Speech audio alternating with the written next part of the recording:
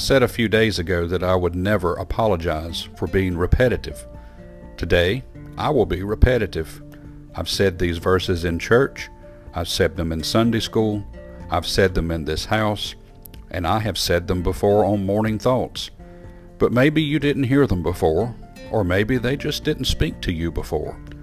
Maybe they've never spoken to you before, but today, maybe you are the one that this message is for because of what you're facing and what you're up against. Quit fighting yourself.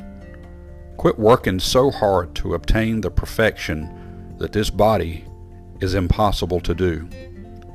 We need help. We need a lot of help. Living the Christian life, difficult. Hard to obtain the perfection that the Bible says that we are working towards, that we are being conformed into as looking and being like Christ.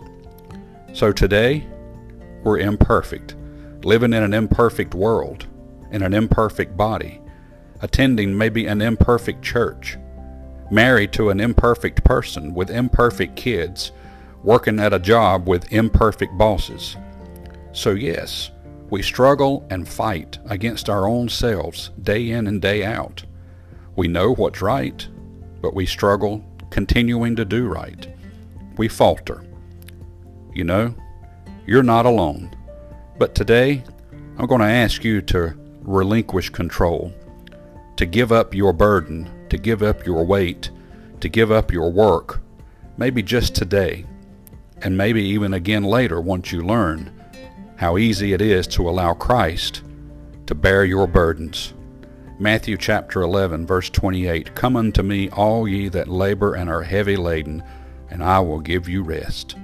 Take my yoke upon you, and learn of me, for I am meek and lowly in heart, and ye shall find rest unto your souls. For my yoke is easy, and my burden is light."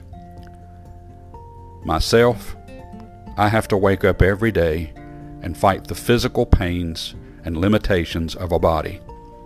You may be doing the same thing. I also have to fight the limitations of being imperfect as a Christian and as a dad and as a husband. I have to relinquish control to a much higher power. Maybe that's for you today. Maybe these scriptures will speak louder than they've ever said before, and maybe, just maybe, you'll be helped. May God bless you and have a wonderful day.